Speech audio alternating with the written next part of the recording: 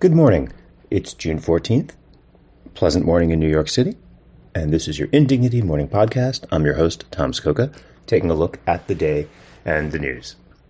Number one piece of news, of course, is the arraignment of Donald Trump, which happened yesterday in Florida, more or less as expected.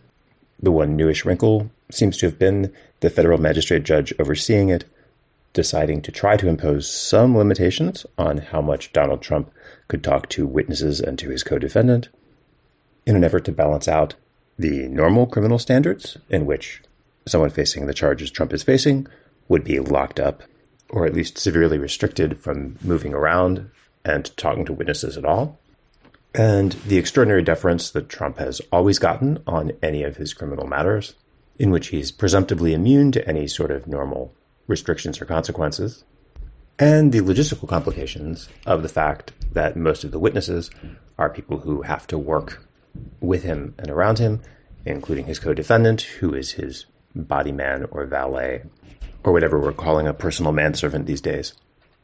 Rather than dwelling on that, Glenn Thrush gives the readers of the Times on page 813 a little bit of poetry about the event.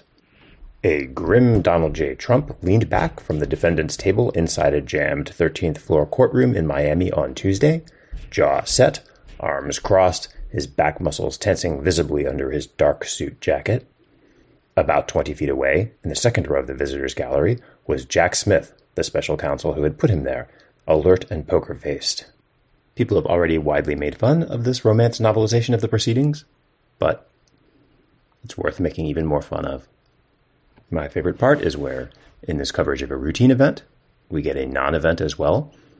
After Trump leaves the courtroom, Thrush writes, about a minute later, Mr. Smith and his team walked to the opposite side of the room and left wordlessly. He did not look back. True artistry is when you get to wring a little extra portentousness out of writing about something that didn't happen. In other front-page news from the New York Times, on the open question of whether the administration of Mayor Eric Adams of New York is more corrupt or more incompetent, incompetence is leading the race, as the Times takes the occasion of the sudden resignation of Police Commissioner Keechant Sewell to look at the fact that the mayor's administration is falling apart. Last month, the Times writes, the mayor's chief housing officer, Jessica Katz, announced her resignation, leaving the city without the architect of its housing agenda. In February, the city's social service commissioner, Gary Jenkins, resigned. And on Monday, the city's police commissioner, Keechant Sewell, blindsided Mr. Adams with her resignation. The story notes that these are the areas in which Adams is supposedly trying to make the biggest difference, then notes that they are hardly alone. Mr. Adams has already lost his first deputy mayor, his chief of staff, and his buildings commissioner. And by the end of the summer, Mr. Adams' chief counsel, communications director, and chief efficiency officer also plan to step down. Who could possibly have foreseen that the weirdo dilettante, whose main interest is hiring cronies, would be presiding over a dysfunctional administration? Elsewhere on page 1, the Southern Baptists are trying to purge women from any sort of positions of authority, because if women are allowed to participate in running the churches, the entire structure of gender on which civilization depends will fall apart. Also, in the absence of all male leadership, the church might have to do something about its hundreds of unresolved sexual abuse cases. But that's really just the same point about civilization from their point of view. Then there's an ambitious plan to quench Arizona's thirst. The ambitious plan being to desalinate seawater from Mexico and pump it in to avoid any actual reckoning with the fact that development, growth, and land use are completely incompatible with the available water resources. Looking forward in a few years to the stories about how the hyper-concentrated brine that's been removed from the water for Arizona is being dumped on people who can't do anything about it. Cormac McCarthy gets a well-deserved front-page obituary, and the final piece of the front page is a headline so good that it's frustrating that it's not more true, which would make it even better. Lacking heads, sculptures keep experts on toes.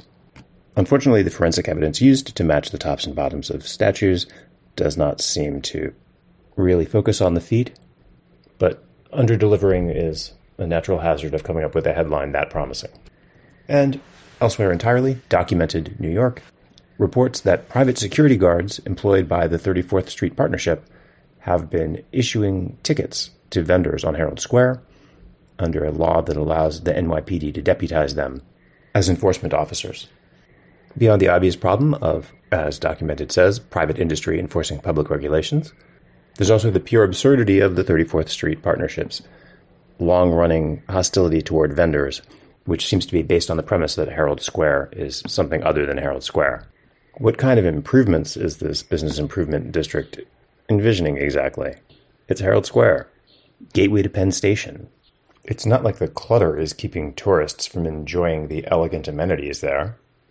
It's hard to imagine anything the rent-a-cops could do to try to class the place up that wouldn't just end up making it worse. Let the street vendors keep on vending on the streets. That's the news. Thank you for listening. Please subscribe to Indignity to keep us going, and we will talk again tomorrow.